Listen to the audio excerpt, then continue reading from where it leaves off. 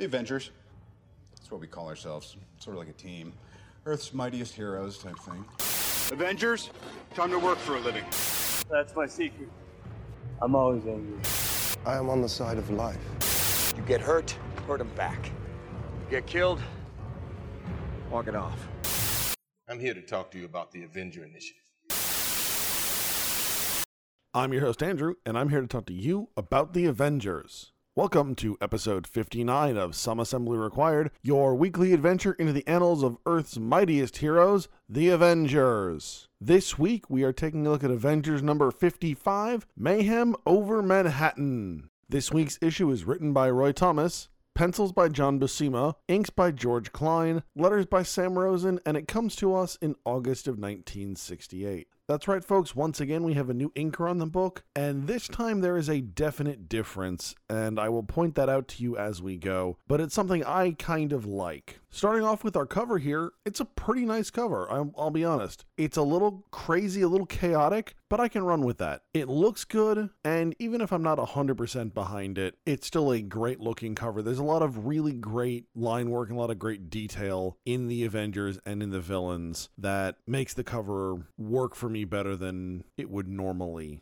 Starting off with our opening splash page, we've got a really crazy looking ship that is being used by the Masters of Evil to transport the Avengers back to their hideout in the tenements. I really like the ship. I think it kind of looks like a floating robot head, arms, and torso, and it reminds me a little bit of kind of the upper body portion of the first generation Terminators from Terminator 3, the T1 models that had those kind of arms that came out and that head and torso. Obviously below on the ship, there's nothing. On the Terminators, there was kind of a big bulky track system. And, you know, one doesn't necessarily lead to the other here, but it's kind of reminiscent to me. Also on this page, there is a narration box trying to get us back into the story, and it describes the Avengers being at their lowest ebb. And I really kind of question that, given some of the things that we've seen the Avengers go through in the last 55 issues. I have a hard time believing this is the lowest ebb. When Captain America quit the team, right about the time that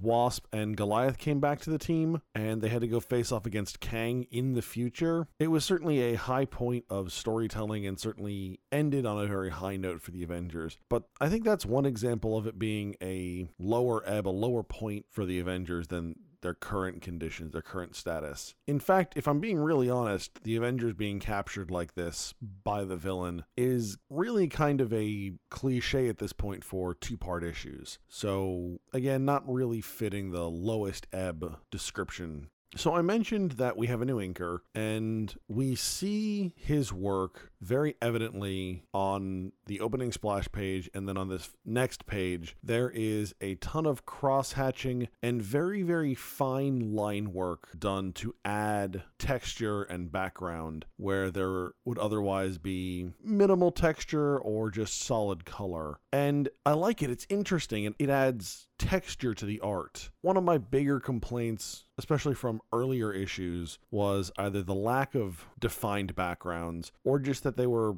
kind of bizarre monocolors, but like really oddball ones that didn't necessarily fit what was going on or where the Avengers were fighting. This cross-hatching is a different way of approaching these backgrounds that fills them with something that's a little bit more than that color, but is really still pretty innocuous and not detracting from the art, and I really like it. So as I mentioned, the Avengers are being taken back to the Masters of Evil's tenement lair. So we see the Masters of Evil kind of discussing what has happened and mentioning their new relationship with the Crimson Cowl. And then we see the Avengers kept on this bed protected by lasers so that if the Avengers should try and break out, the lasers would in theory kill them.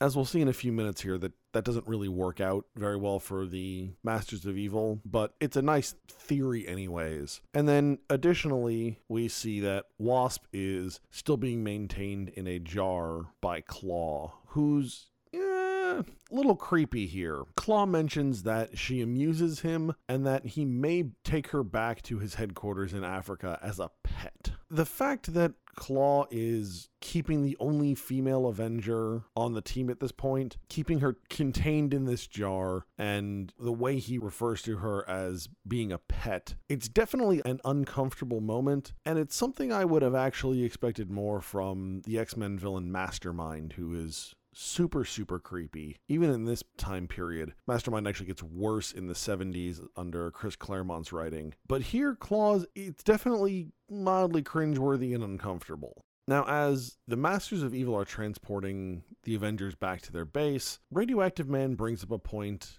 as to why are they bringing the Avengers back to this base. And Radioactive Man brings up a good point, is that they could have just killed the Avengers right now. And again, it's a very valid point, and it's a solid example of villain self-sabotage, which we see constantly in comics in general, but especially early on in comics, the Silver Age into the Bronze Age, where villains will be in a very strong position to defeat the heroes once and for all, and they'll stop and do something, or they'll make a decision that is very much counterproductive to their own self-interests. Like here, bringing the Avengers back to their base and not just straight up killing them. Because that would certainly be the better idea. But if the Masters of Evil killed off the Avengers right away, well, then we wouldn't have much of a comic book, would we? And again, I think this is somewhat in response to the comics code, where there is a limit to how much violence you can show in comics, and the idea that good has to triumph over evil, things like that, that play into this idea where villains have these really great plans, the plans work out really well, and then somehow the villain has to screw up enough that the hero can recover from their earlier mistakes and then eventually triumph over the bad guy. So the Masters of Evil make contact with the Crimson Cowl, who oddly enough is still in costume. And I say oddly because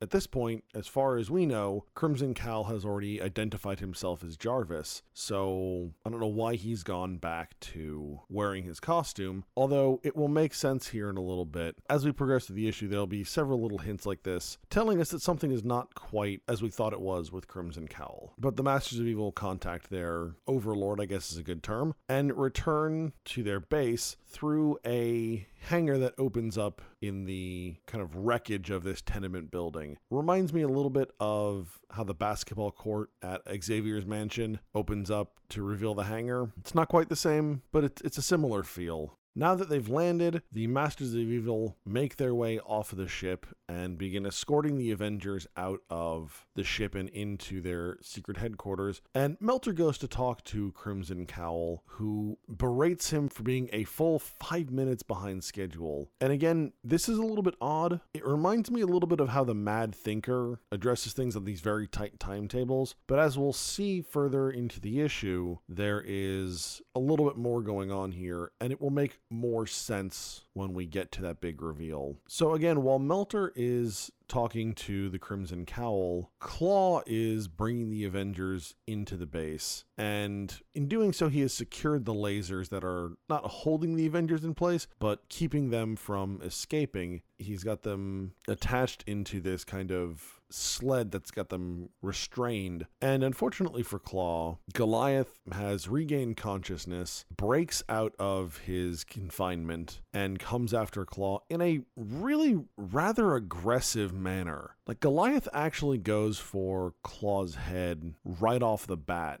And if it weren't for the quick action of Crimson Cowl to subdue Goliath with a gas pellet, things would not have gone very well for Claw. Goliath caught him completely off guard and got him by the head. With Goliath's size and strength, all he had to do was squeeze and there would be very little Claw left. And it's a little extreme, a little surprising for a hero. Now, I have to say that I love Goliath's chutzpah, but it unfortunately doesn't really get him very far. Also, it's interesting that based on the art here, it's described as a gas effect, but it looks a lot like something that would come off of Radioactive Man. So I expected it to be Radioactive Man, not Crimson Cowl, who saved Claw. Of course, after Claw is rescued, Crimson Cowl berates him for being an overbearing simpleton. And he even says that the title of Masters of Evil is basically wasted on these villains because they're idiots. And although Crimson Cowl is not wrong, Claw doesn't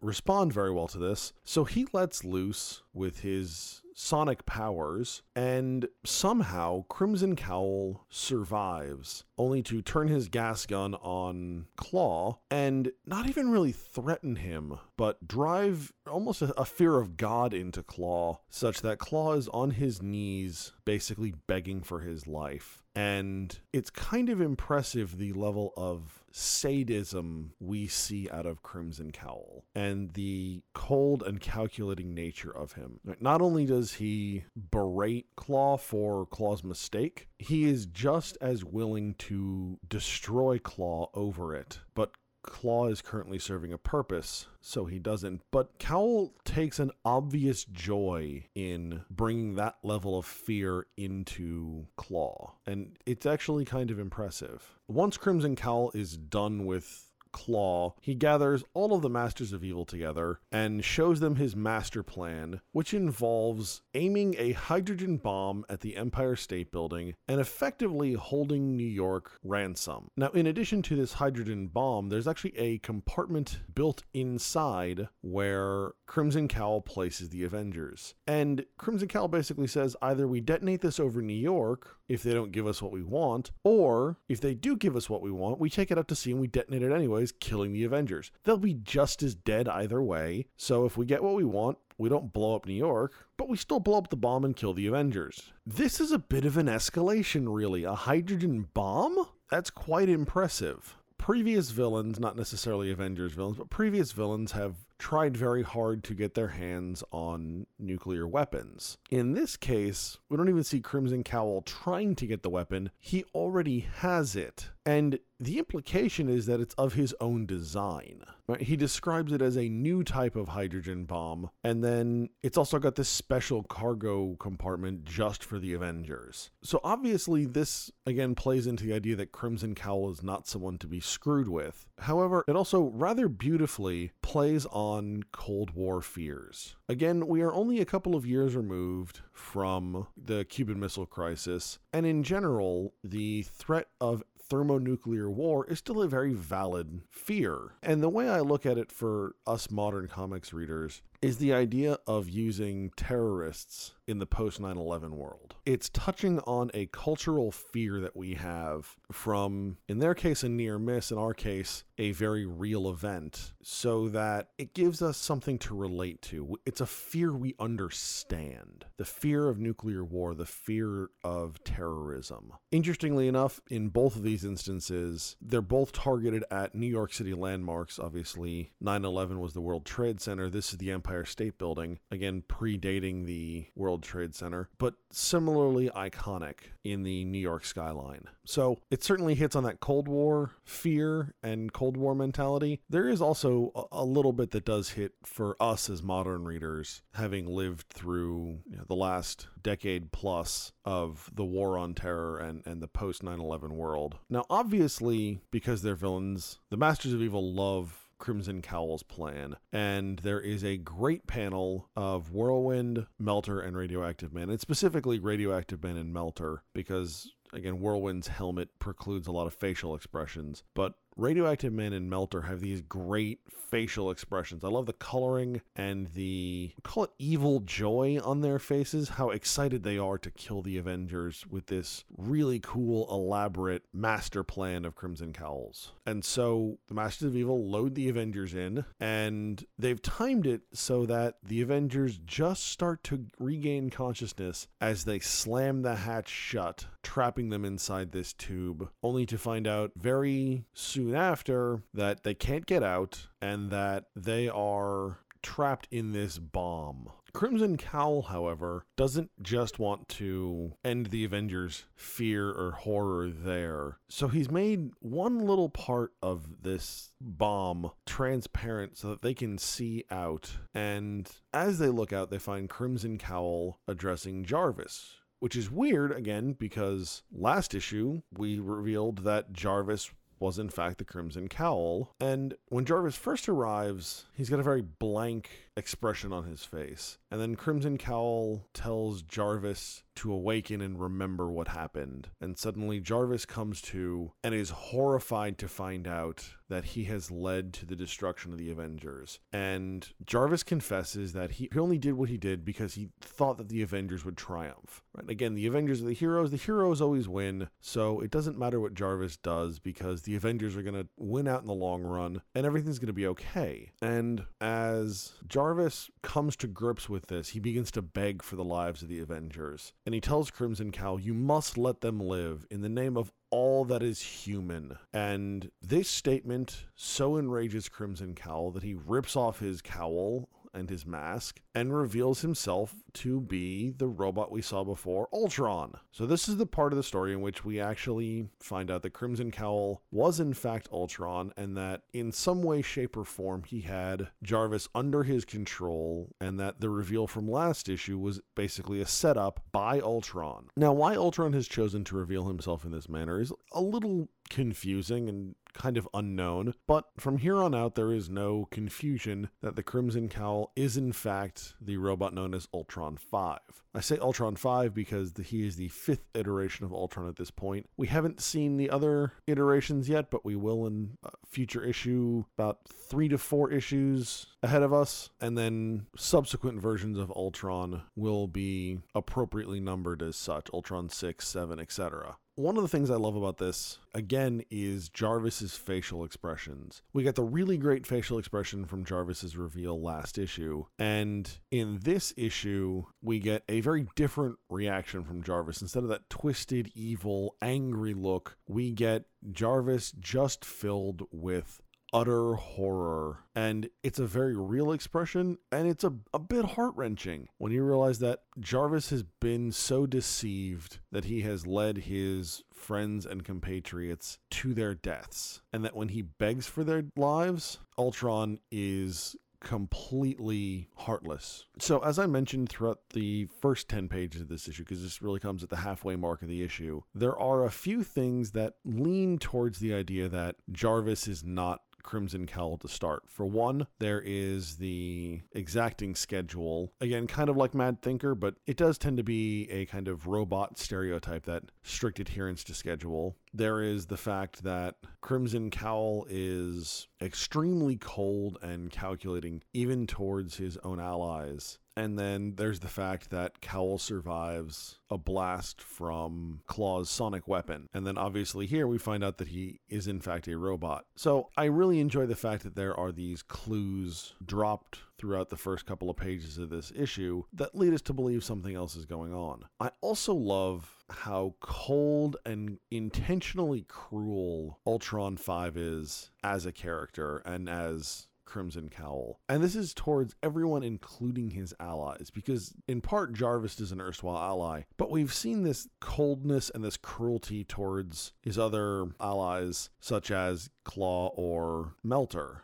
It's really very apparent that Ultron only cares about what other people can do for him and how he can best use them as assets, and that them being people, their humanity, means nothing to him. It really reinforces the idea of him being a robot. Now, what happens next is kind of interesting to me. After Jarvis begs for the lives of the Avengers and Ultron shuts him down hard, Ultron hits Jarvis, and initially it appears as though he has killed Jarvis, but we find out only a couple panels later that he has only wounded Jarvis and that Jarvis is alive and is able to escape. Now, what I find interesting about this is knowing what we know as modern readers about Ultron and about his personality, the fact that Ultron's personality and brain is based on that of Hank Pym's. I wonder if that was already thought of and incorporated into the character, and the idea that Hank Pym would have a difficult time killing someone like Jarvis, someone who has been a close ally of the Avengers for so long. So instead, he just knocks him out.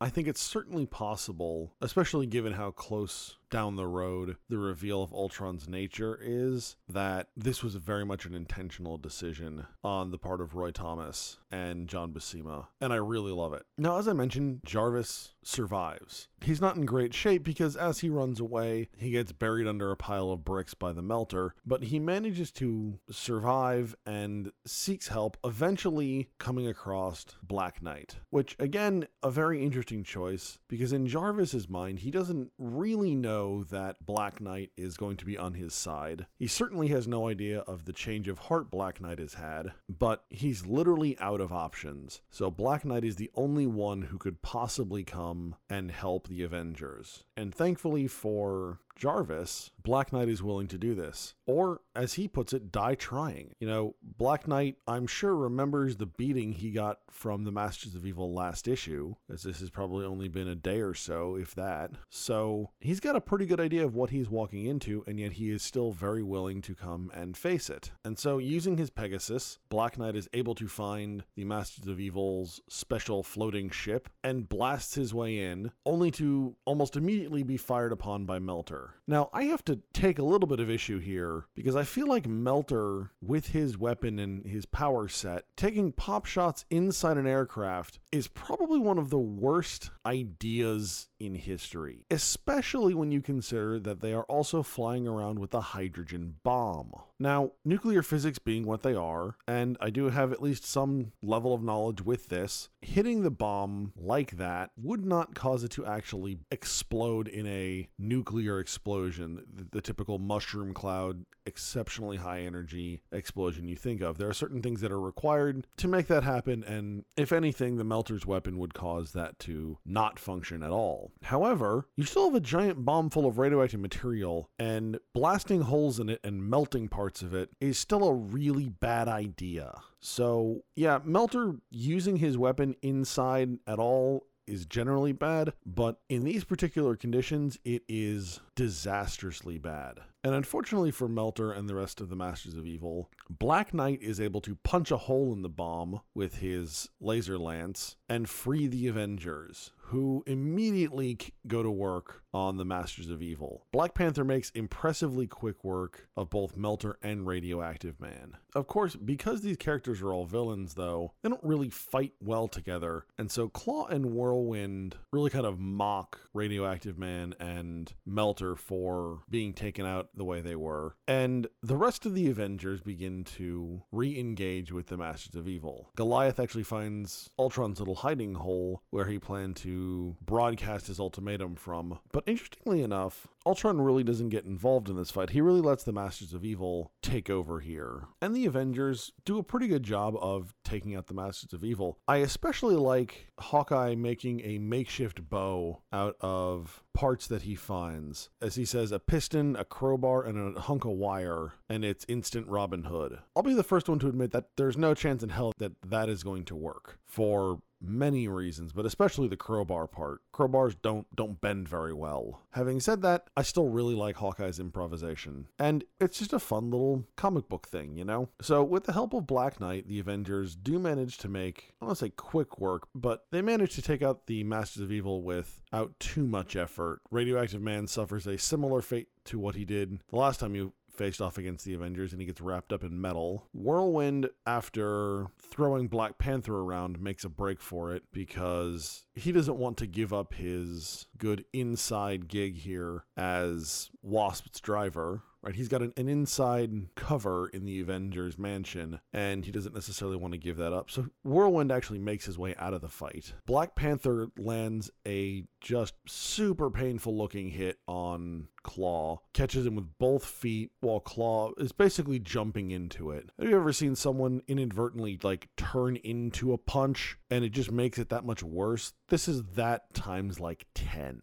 But in the end, the Avengers are able to subdue the rest of the Masters of Evil. And as the issue wraps up, we find the Avengers talking to Black Knight about Jarvis and the fact that he was the one who sent Black Knight to rescue the Avengers. And we get a fairly heartwarming reunion between the Avengers and Jarvis, where Jarvis explains what his motivations were. And we find out that Jarvis's mother was in fact very ill and has been for months, and he doesn't have the money to pay for her treatment. treatment. So when this opportunity came up so that he could pay for her treatment, he took it because he thought the Avengers would take care of the situation and that it wouldn't be a problem, that they'd be able to take out these villains like they did every other set of villains. And then Jarvis tells the Avengers, call the police, I'll repeat my story to them, and we can be done with this. And instead of turning him over to the authorities, washing their hands of him, the Avengers take what I think is a very fitting, a very Avengers stance towards Jarvis, and they forgive him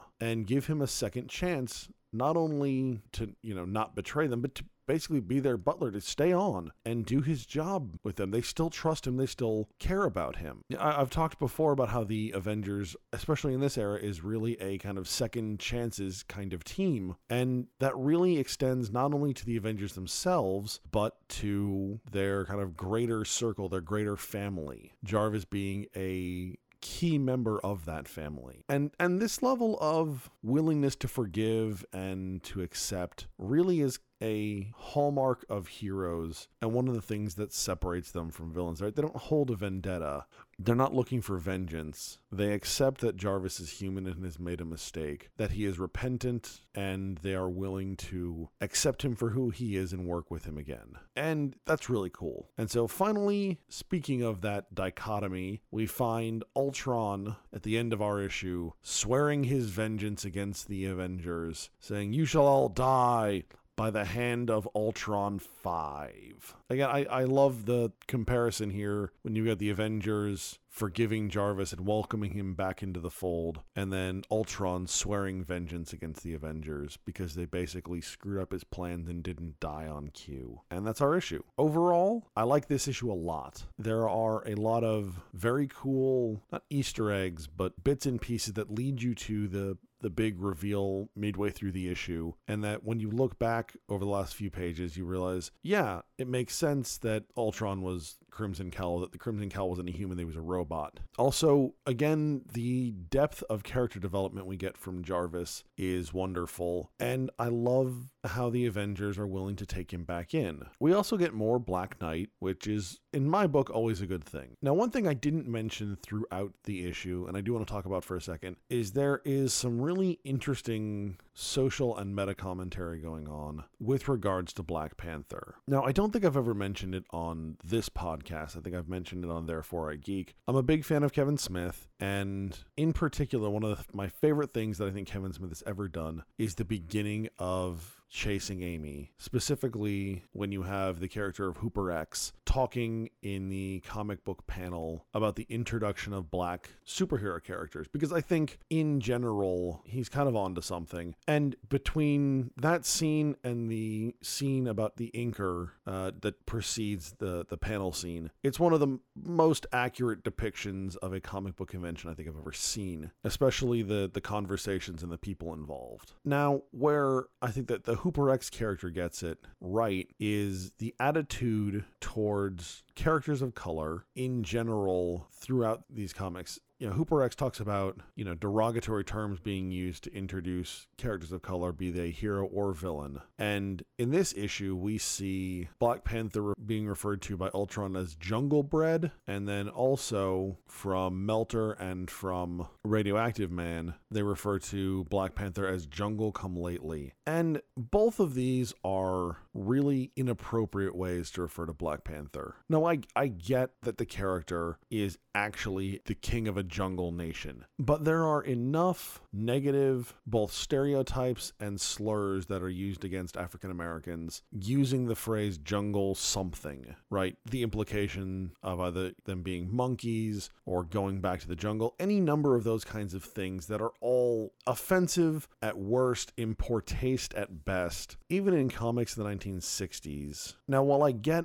the idea of having villains do it, and that distinguishes them from the heroes, it's still really uncomfortable. Like, I read these things and I just go, oh God, if someone actually said that, that would just be so unacceptable. And sure, in part that is a modern take on it. Certainly we have not solved all of our social issues, but I think to a certain extent, language like that has been deemed inappropriate in most social circles. But even in the 1960s, it feels like that's really kind of an extreme thing to say, an extreme way of putting things. That's really kind of unnecessary. And it really doesn't help the feeling of separate and alienation that is somewhat common with African American characters in comics in general. Again, I'm glad that it's not coming from the heroes, but the fact that it's on the page in general makes it a little bit of a tough read at times. Remember, you can find us at AvengersAssembly.com. You can follow us on Facebook, Instagram, and Twitter. And you can find this podcast on iTunes, SoundCloud, and YouTube. If you'd like to be a part of the conversation, send your questions and comments to Andrew at AvengersAssembly.com. Next week, we are going to be taking a look at Avengers number 56, Death Be Not Proud. All right, hey. All right, good job, guys. Let's just not come in tomorrow. Let's just take a day. You ever tried shawarma? There's a shawarma joint about 2 blocks from here. I don't know what it is, but I want to try it.